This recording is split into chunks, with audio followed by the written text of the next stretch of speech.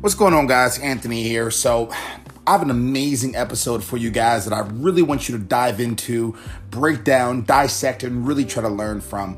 The episode that you're about to listen to is from an amazing woman, an amazing person in this industry of HR that is really trying to make a change for people, not only women, but men too, as it pertains to harassment, as it pertains to just overall fairness within the organization, as it pertains to trying to make a difference and a change with all these organizations moving forward, and trying to just really teach the executives and the leaders and the HR directors of how to handle certain situations as it pertains to harassment, whether that's sexual harassment, whether that's discrimination, whether that's not promoting the right candidates or the right internal staff, whatever the case is going to be. There's so much how can I put this? There's so many negativity that is happening right now in the overall industry where a lot of HR leaders are not really understanding how to take hold of the situation, fix the situation, impact the situation. And this person that I have in this episode today is really doing a great job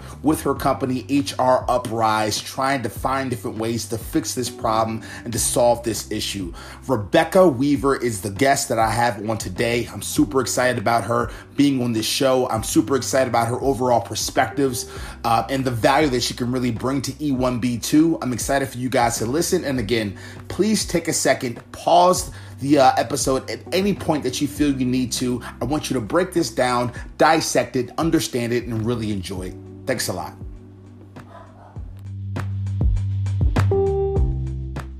Wonderful. Perfect. So do us a favor and tell us a little bit more about your overall background, the previous company you were with, and more importantly, what you're doing now with your new company. I'm really excited about that. Absolutely. Well, let's see. My career has been nearly 20 years now, mostly in HR roles. I like to describe the first half of my career as the learning the ropes. So spent about 15 years with a couple of huge companies, Target and Home Depot, in various those companies. Really learned, I think, in great environments. I had amazing experiences in both companies, very different in a lot of ways, but really kind of learning the ropes. And then my more recent career is what I refer to as kind of learning which rules to break.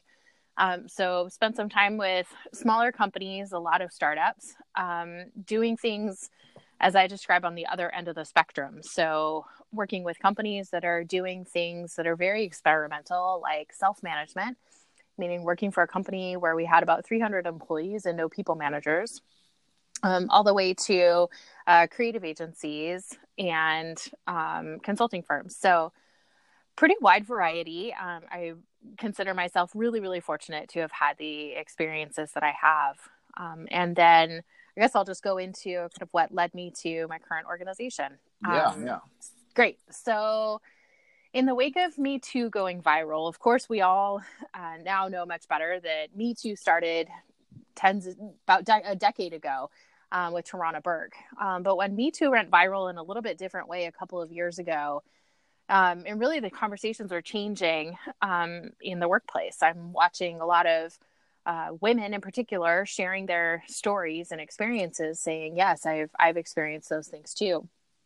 And I'm watching all of this happening, and I'm watching organizations like Time's Up being formed in the entertainment industry. And now they've spread beyond just the entertainment industry, but watching organizations like that. And I kept saying, like, where is this happening in business? Where are we seeing business leaders standing up saying, no more, time's up for what has been the status quo. Mm.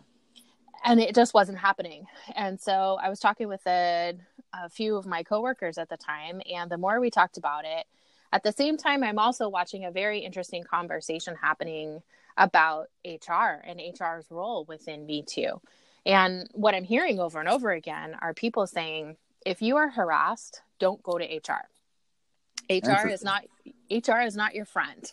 HR, and really the point of a statement like that is to say that HR is really there for the company, that HR's loyalties really come down to the company, and that they will not be there to protect the employee if it comes down to it. And I'm watching that. And as an HR professional who has sat through by now probably hundreds of investigations over the course of my career, it's so frustrating to me because I think it doesn't have to be that way. And yet, if I'm really honest in thinking about it, saying, don't go to HR or HR is not there to protect you, that's actually probably pretty good advice in a lot of cases.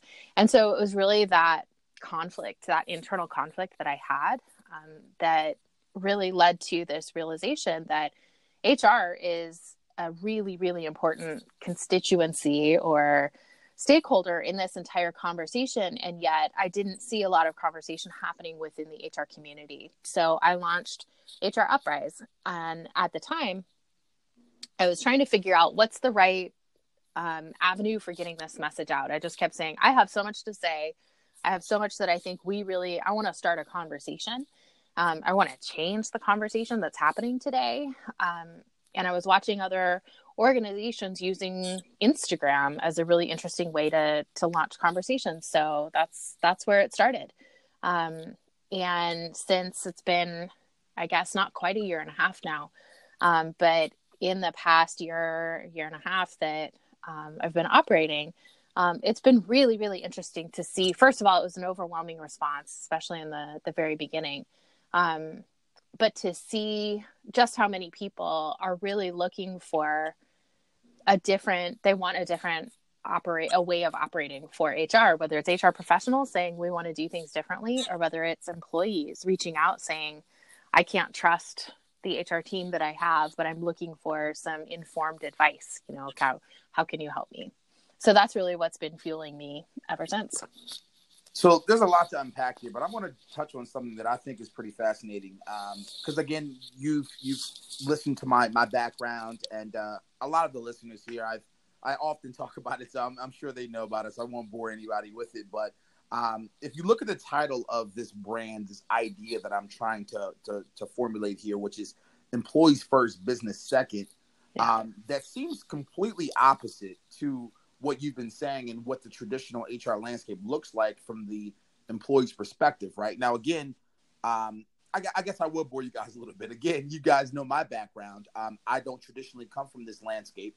I come from more of the entrepreneurial lens, the business development lens, the marketing lens, and then I've always had a parallel and a good empathy around employees and trying to get them to be more and develop them and all that good stuff. And so I've always thought of an employee coming first, right? Because at a very simple level, without your employees, without productive employees, you simply have an idea or a building or a product. You don't have anyone to sell that product, to market that product, to develop your employees, to grow the business, to make money. So that's the core of why I always say E1B2.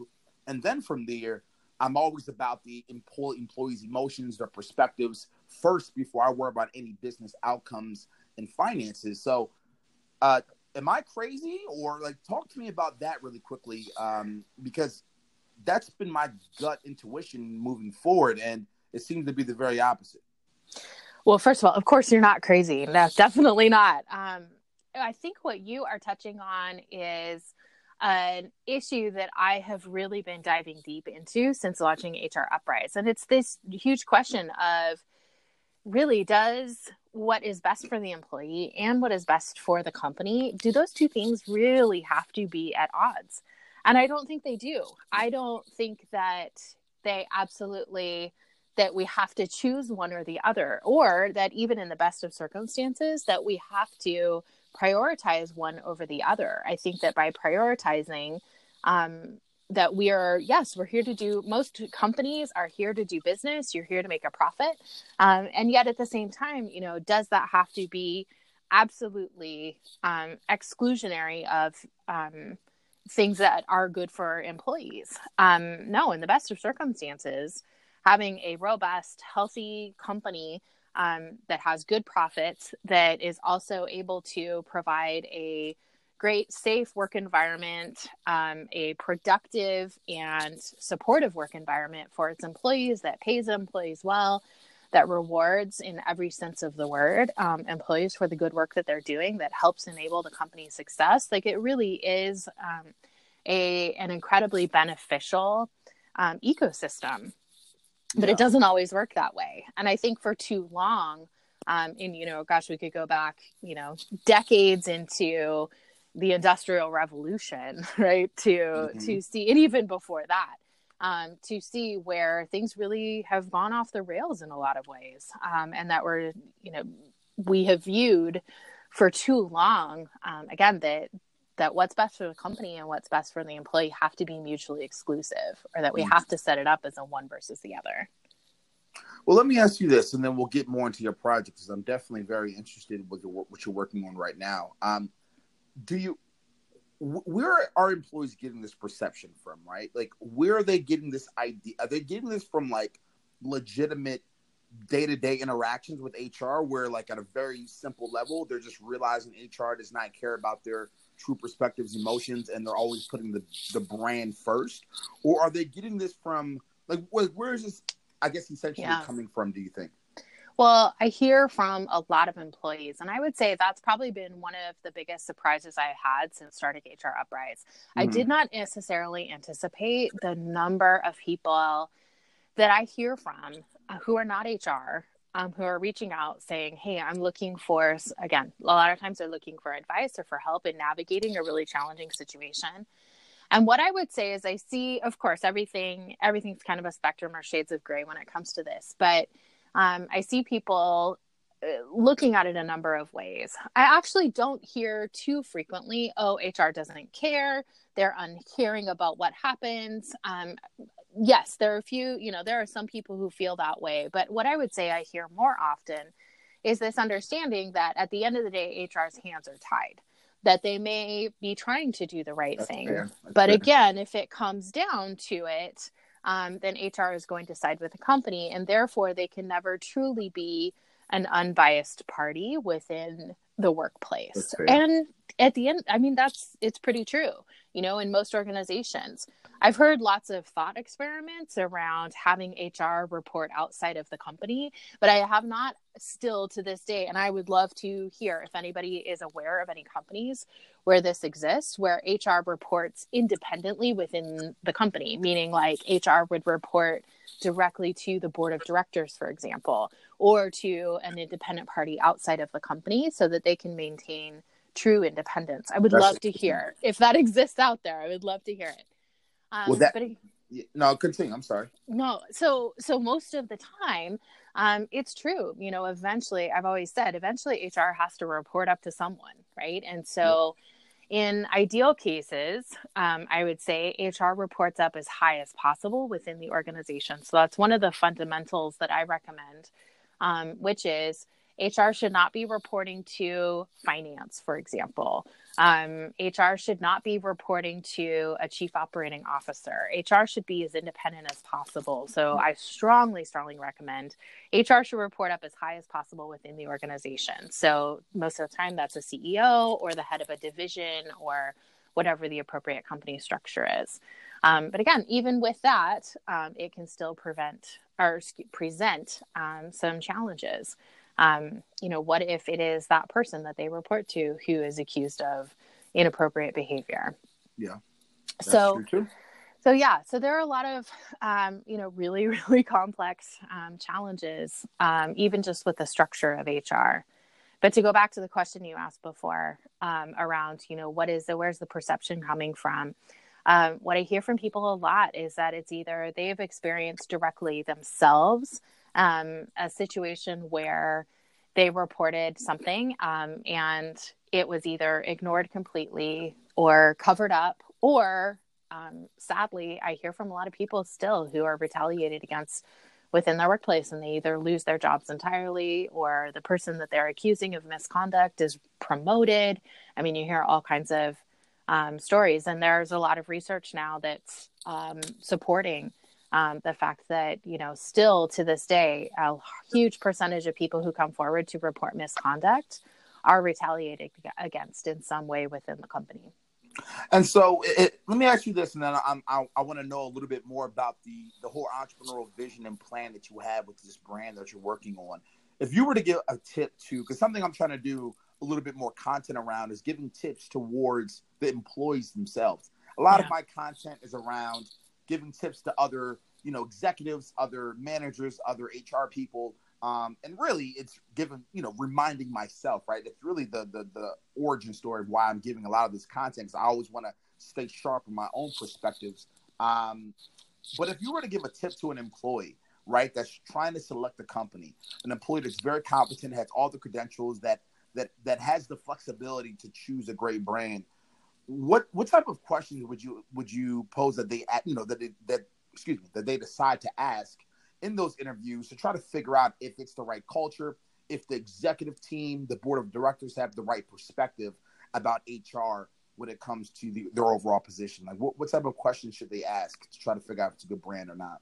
It's a great question. And you are hitting on something that I think a lot of people miss, which is the fact that employees absolutely have a choice of where to work. Mm-hmm. And when I talk to friends and family, giving them the coaching advice for if they're going in to interview for a new company, I make sure to always remind them of exactly this, which is you are in the driver's seat. You are interviewing this company just as much as they are interviewing you.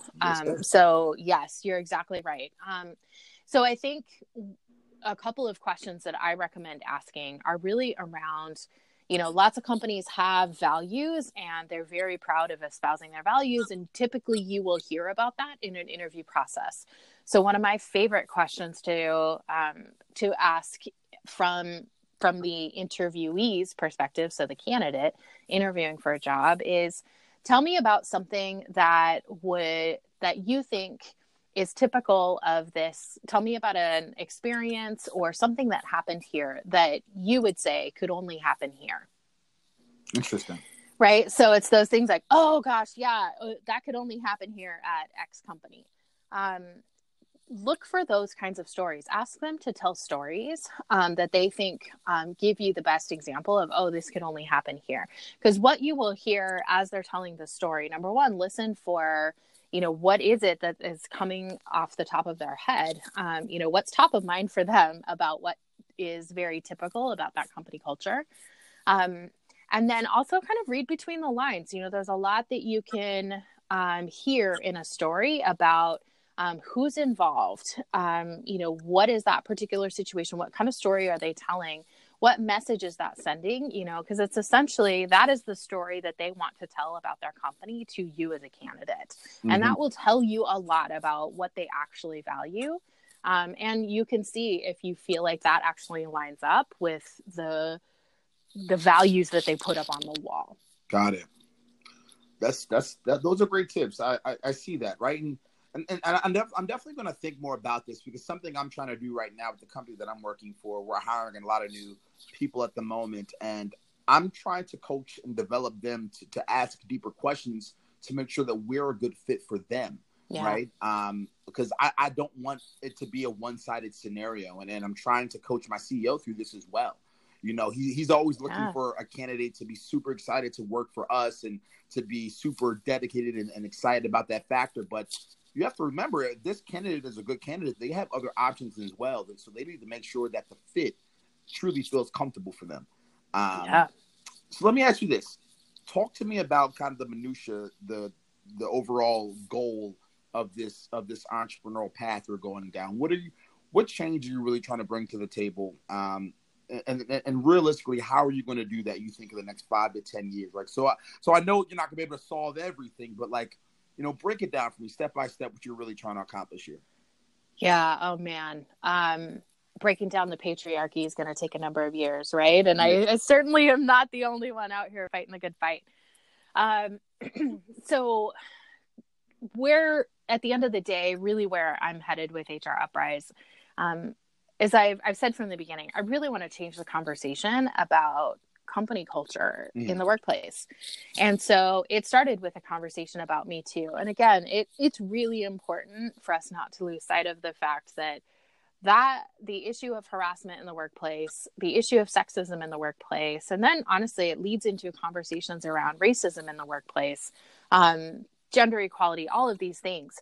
That is not solved by any means. We certainly, even when we start with the question around harassment, it is still happening.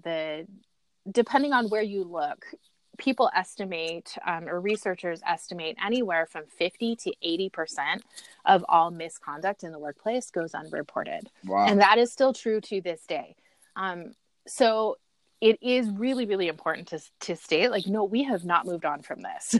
This has not been solved by any means. I think that it tends to be a question around, or a feeling occasionally that, oh, we've dealt with all the really bad apples, the Harvey Weinsteins of the world have been dealt with. And yet, by the way, he still hasn't. But it absolutely has not. And again, I can tell you based on my own experience, I'm still hearing from people every week about situations that they're encountering. Someone who spoke up on behalf of what she felt with pregnancy discrimination in the workplace. And she went in to get what she thought was going to be a follow-up from HR and was fired. Again, that was just a few weeks ago. So these things are still happening.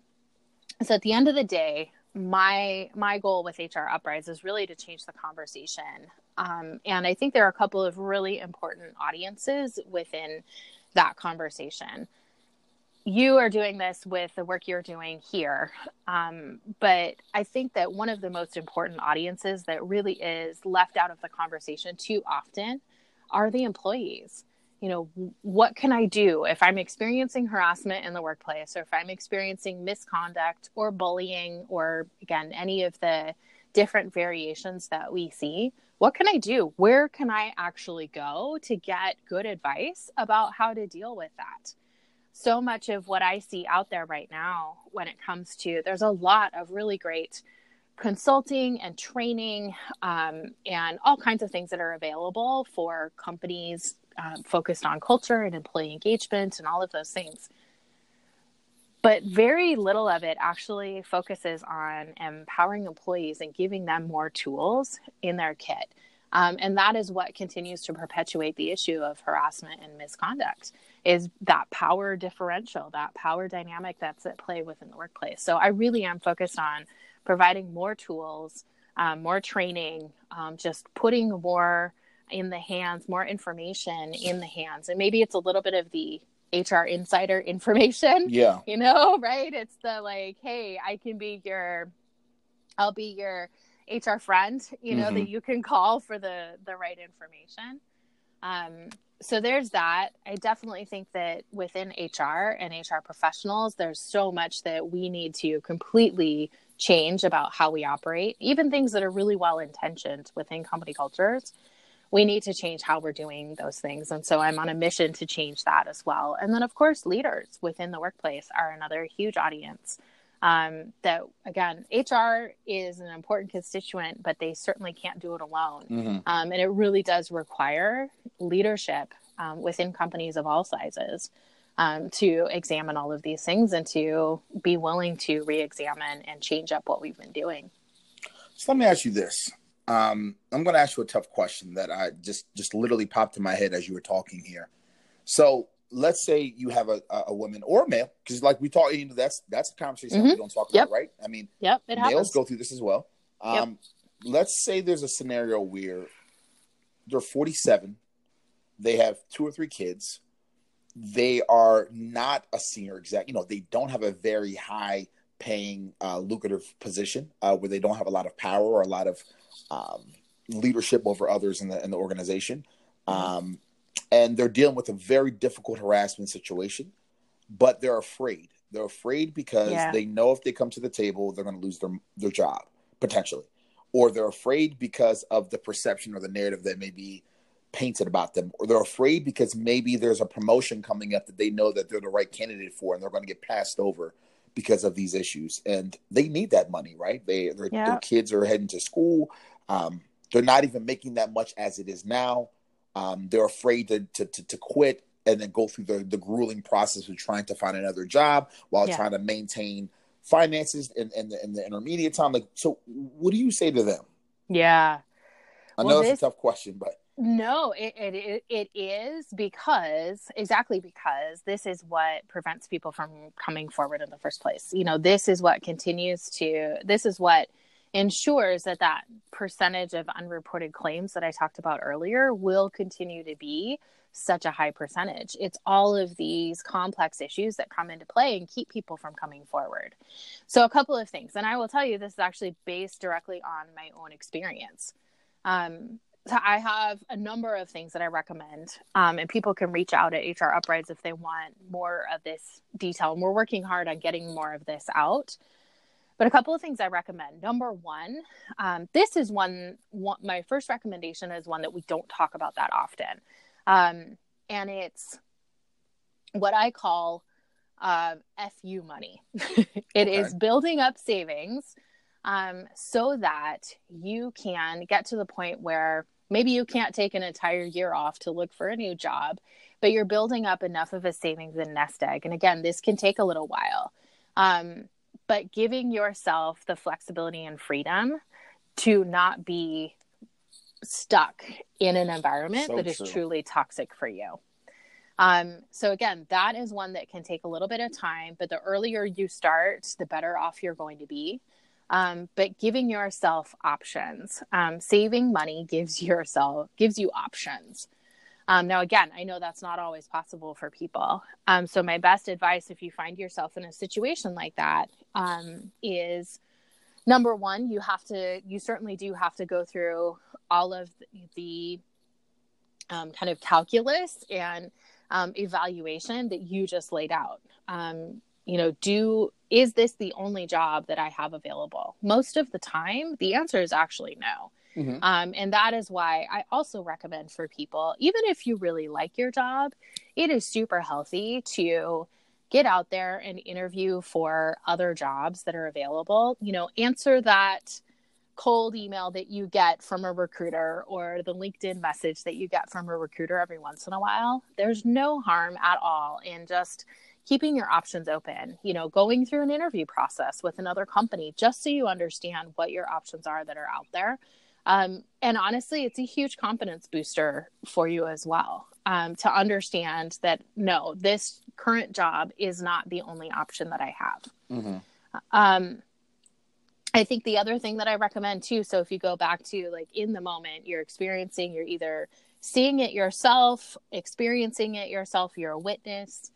I think you can look at, how has this company handled this before? Whether I hear about it from other employees or what I have seen myself. How has this company dealt with this before? Has the company ever fired someone for harassment? Have they ever put someone on final warning? Again, those are the things that where the whisper network actually becomes incredibly useful. Exactly. And what management may tend to call the rumor mill. But it really is the whisper network that will give you a lot more detail and a lot more information around how a company actually deals with things. And I think you have to look at all of those things. For me, myself, when I got to a situation a few years ago where I spoke up, as the HR professional, by the way, spoke up about what I finally saw as a very distinct pattern of a really challenging environment, a distinct double standard for women within the organization. I laid out all of the examples, and again, what I felt was my job to do at that time, to say this is at best a really horrible thing for women and we should change what we're doing because it's the right thing to do. But at worst, at the very least, understand that this is a huge liability for this organization. And I felt like it was my job. And not only did all of that just go completely unnoticed, and it was completely ignored, but then I became the internal target. And one of the things I learned in that experience, as difficult as it was that you at the end of the day, you will realize that the only thing that you can control is yourself. I would say my concern for the other women within the organization kept me there probably longer than I should have been. Yeah. Because I thought, well, gosh, if I'm the one standing up and it's really within my job description to do this, and if this is how I'm being treated, what hope does anybody else within the organization have for speaking up for themselves? And that by itself, but at the end of the day, I finally did have to come to a realization that I could not change what was happening at that company, and that all of my best efforts were not enough, and that I wasn't going to be able to change the environment. And once I finally got to that realization, I did make a change and I ended up leaving. And again, you may have to wait until you have something else lined up. You may, again, have enough of that FU money saved up to give yourself more options, and you can leave before then. But make a plan. At the end of the day, even if your plan is 12 months into the future, knowing that you have a plan for an exit, it does make a huge, huge difference in your overall mental health and will give you enough to keep going. Yeah.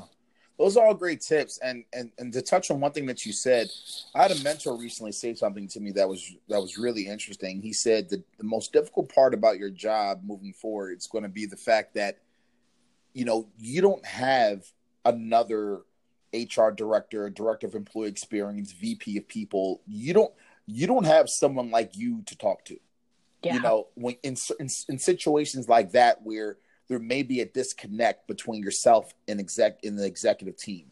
You know, so how did you battle through that? Like, can you resonate with that statement? Because absolutely, when he said that to me, it really hit me, and I was like, wow, if me and the CEO are not seeing completely eye to eye on what should happen with the internal workings of the staff here, I'm kind of just sitting alone with these thoughts and perspectives. And I'm honestly, there's a lot of anxiety that can come with that. So how did you deal with that? There's other HR executives out here that are dealing with that issue. Yeah, I was working for a small enough company at that point in time that, you know, I had a couple of direct reports, and I was, of course, very, very worried about them. And then I was the head of HR. So we had a relatively small team. And it was, you know, like I said, that's what kept me in the role longer than maybe I should have. And certainly had I been part of a larger system, maybe I would have left before then. Mm-hmm. But I thought, well, gosh, if I'm not able to make change, if I can't get people to see why, and if I can't influence in the way that I really want to, then who else is going to do it? Exactly. So yeah, it can feel very, very lonely. But at the end of the day, I also realized that the only thing that I can change, it was a huge turning point for me when I realized the only thing I can control at this point is whether I continue to be a part of this toxic environment. Exactly. I cannot control what's going on beyond me. I have done all that I can. I've tried all of my influencing tactics that I've used over the, course of time. And it's just gotten to a point where I'm not going to be able to make the change that I want to see happen or that I think is the right thing to do or any of that. I finally realized like none of that matters. I'm not going to be able to make this change. So the only thing I can control is whether I continue to be a part of it.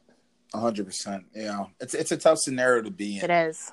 Let me ask you this. So I was doing some research for this, and you stated in an article that the most traditional harassment training focuses solely on the legal definition of harassment and are normally led by attorneys. I don't know if you remember saying that. I know there's a lot of content out there because I know myself when I'm writing blogs and articles, I tend to forget everything that I say. Yeah. No, I remember it well. Talk to me about what drove you to write that out and what your perspective and the motivation was behind that statement. Like walk me through that. So we have a couple of Supreme Court cases to thank for all of this. And it's essentially what has created the requirements for harassment training as it exists. And there are a growing number of states and municipalities that are now requiring harassment training to happen. But essentially, without going way too far into the weeds, there's a couple of Supreme Court cases. Essentially, what they did was set up the requirement that if companies could prove that they attempted to provide training, that they essentially had a policy and then told their employees what that policy was, an anti-harassment policy, that they offered some kind of training around the legal definition of harassment, et cetera, et cetera. They offered all of those things that they essentially would not be held liable if a leader within their company was acting outside of that. So essentially what that does is sets up the current legal environment for harassment training, which is, so this is the part that I think most people don't don't fully understand, this is the really counterintuitive kind of outgrowth of those couple of Supreme Court cases, which if you look at it on the whole, you go, oh, that's a step forward. Great. We're now requiring companies to, hold their employees, to their leaders in particular, to a higher standard. But the flip side, if you really look at that, what it is now set up is that companies are required to offer anti-harassment training, but it is to protect them from liability from the victim of harassment. What they are worried about is if someone is harassed within the workplace, is the company responsible for it? And what they're trying to prove is we're not responsible for it. But what that means is that what they're really worried about is, can the victim of the harassment themselves come back and sue the company? Exactly. And have good legal standing. So that's the part that, again, and I say all of this not to suggest that companies are nefarious with their intent. I think most companies and most leaders would say, of course, we don't want to have harassment in our workplace. It's awful. It's a horrible thing for someone to have to endure. And I think all of that is absolutely true. But that's why I say that this current legal environment, the environment that we have, is essentially set up to do that. And so what you see now is the vast majority of harassment training that exists is done by attorneys, because again, you're coming back to the liability concerns. And when attorneys do harassment training, they're focused on the legal definition. Yeah. Well, that's a pretty high bar to meet, is the legal definition of harassment. And then there's a whole host of things that happen in the workplace that I call, like, this stuff still isn't okay. Like, this is not okay, what's happening in the workplace. Give me a few. It doesn't come anywhere near the legal definition. So examples, let's say a manager asks an employee out, and the employee feels uncomfortable with it and says no. Or let's say, well, hold on. Actually, can I touch on that for a second? Yeah. I have a question about this, because I think this is fairly interesting. So recently we had an employee that decided to hang out and have some, whatever the case is going to be, with another employee. And I noticed it from the get-go. We have monthly team outings, and I immediately noticed it. Now, I know how my CEO would have reacted to that. Mm-hmm. Let's just say it would not have been a good reaction. Mm-hmm. Is the CEO, like, from a legal perspective or from an emotional perspective, like, is the CEO is there any legal grounds? Like, is that against the law? Like, can you make a law or a rule where you guys can't date? Or, like, is that a legitimate thing where the CEO has some grounds for that? So I will say, first and foremost, I am not an attorney. So I have to say that. And so I probably am not the best person to weigh in on the legal ins and outs. Here's what I will say. Plenty of companies have internal policies. So again, this is, of course, this is this gray area that I'm talking about, though, right? That, like, doesn't meet the legal definition of harassment, which tends to be quid pro quo, right? Which is, my boss says to me, you do this, or you don't do this, so that you either can get promoted or so that you don't get fired, right? Or some kind of negative employment action is taken for me. So that's quid pro quo, which essentially is like this for that, right?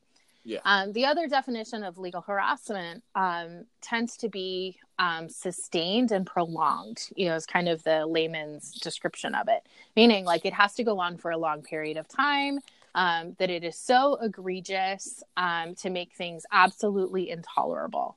Well, again, everybody's definition of what's tolerable and not is a little bit different. And does something have to be long and sustained and over a long period of time? Like, do people have to wait and endure things for months and months at a time for it to reach that legal definition? So it's everything that falls short of that that becomes an issue. So what you're touching on is this idea of, company policies. Well, lots and lots of companies have policies in place that cover a lot more of that ground. of the stuff that's maybe not illegal, but certainly is undesirable within the workplace. And so you have a policy that says, you know, a lot of companies have policies, for example, that say people who are in a romantic relationship cannot report to the other. Or I've also seen it where both people cannot report to the same manager. So lots and lots of companies have those kinds of policies in place. I've also heard more recently about policies where they're going really far to say, no romance within the workplace. If one person essentially asks another person out, that they can only do it once, and that it has to end there. I mean, I'm seeing all kinds of variations on that. Yeah, there's a lot of stuff there. There is. I mean, it's difficult to legislate. People develop relationships. I have lots of friends who have met their spouse at work. That's my gut. Yeah. Yeah, absolutely. So I think it's all of this stuff taken to the extreme is really where it becomes problematic. But, I've also seen it happen where, one person reports to another, they enter into a romantic relationship. And then the question becomes, is this really truly consensual, or is there, whether it's explicit or inexplicit, an expectation of, employment conditions, meaning, if this goes south, will I lose my job? Will I no longer have opportunities at this organization? It's messy. People are really, really messy. And when you involve people, it's never, ever black and white. No, I mean, you're dealing with emotions, right? You're dealing with human beings. So it makes sense. Exactly. Let me ask you this, switching gears too much, but sure. I do have a question around the emotional safety of an employee, right? From both lenses. I want to ask it from the lens that you're really focusing on now as it pertains to the emotional safety and an employee feeling comfortable enough to actually say something about this, and how can leaders develop that safety? Yeah. And then talk to me more about the traditional lens around just the overall emotional safety and how, in your mind, you've seen that contribute towards just effectiveness in their job, their productivity, that whole thing. Like, what are your thoughts on both ends of the spectrum? Yeah, it's a loaded term for a lot of people, because this is another one of those things where I say a lot of companies have great intentions, but don't have a full appreciation for what the real impact is. So we may say we want to provide psychological safety, and yet is that really the case for everybody within your organization? Does everybody really feel the opportunity to be safe? Yeah. But if we come back to your original question, the idea of providing safety, and essentially, how do you create the trust so that people know that they can trust you with this information?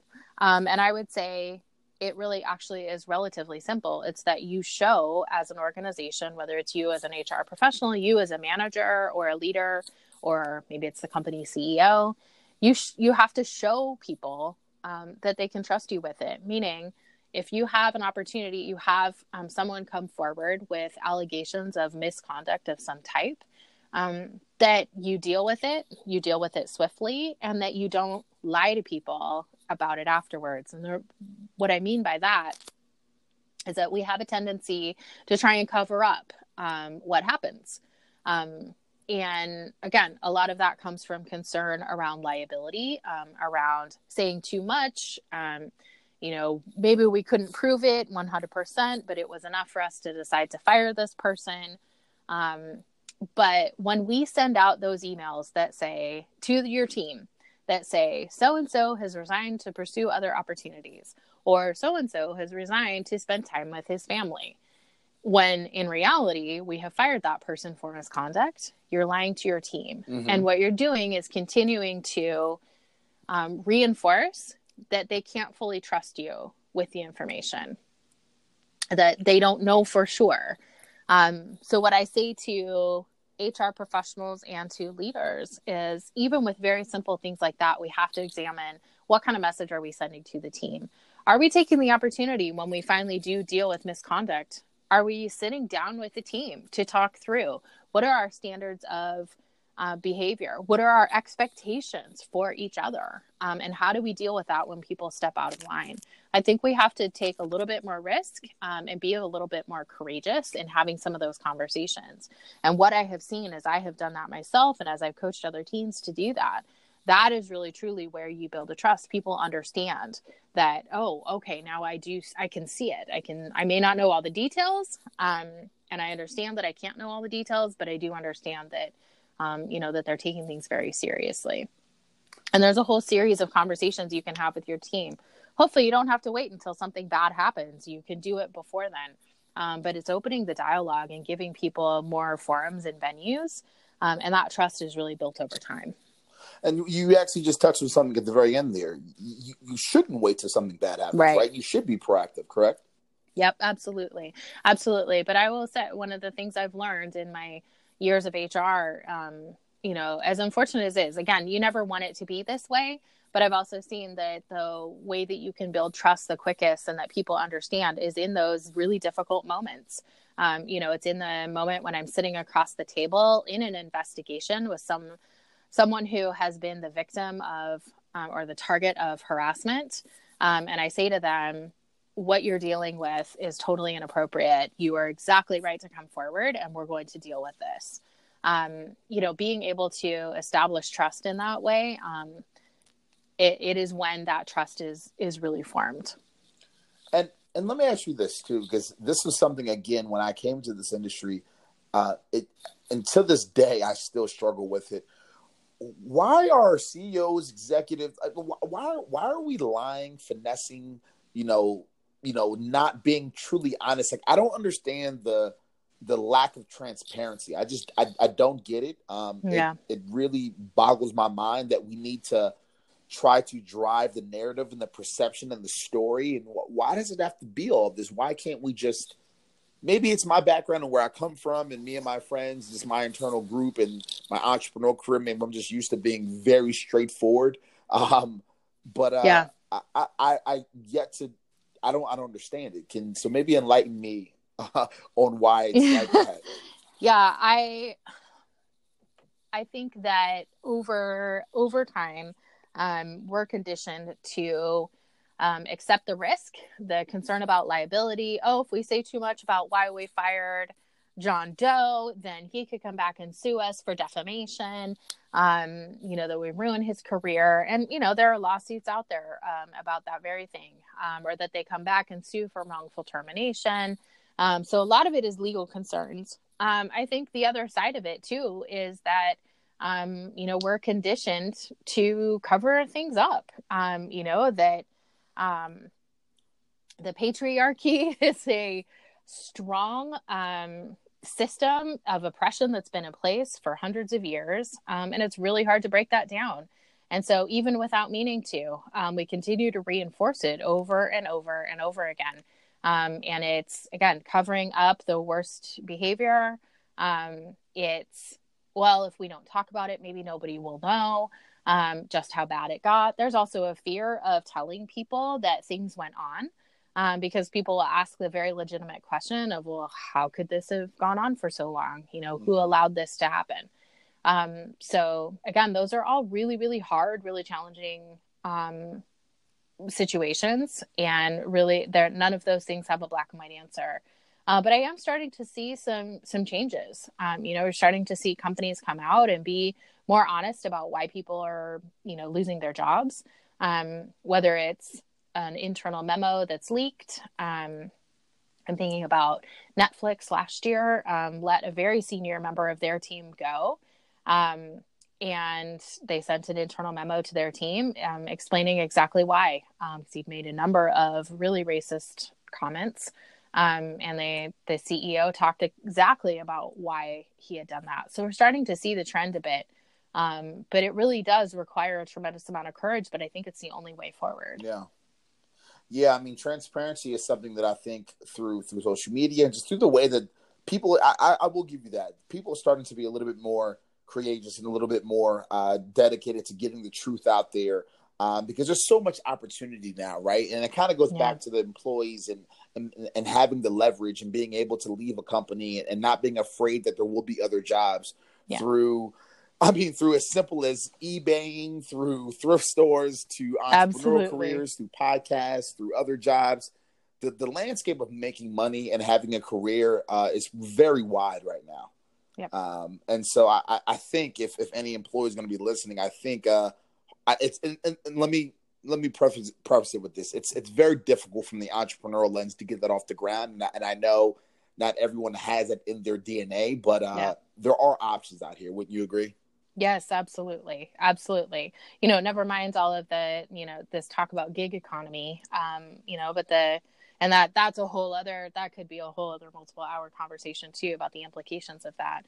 But yes, you're absolutely right. There are a lot more options out there. And I think a lot more than people realize. It's very easy, especially when you're dealing with a crisis, a career crisis or a crisis at the company that you're currently in, personal crisis. Mm-hmm. It's very easy for your focus to narrow and to feel like you are stuck, to feel like there isn't much you can do. But yeah, I'm on a mission to help people understand there's so much more that we can do.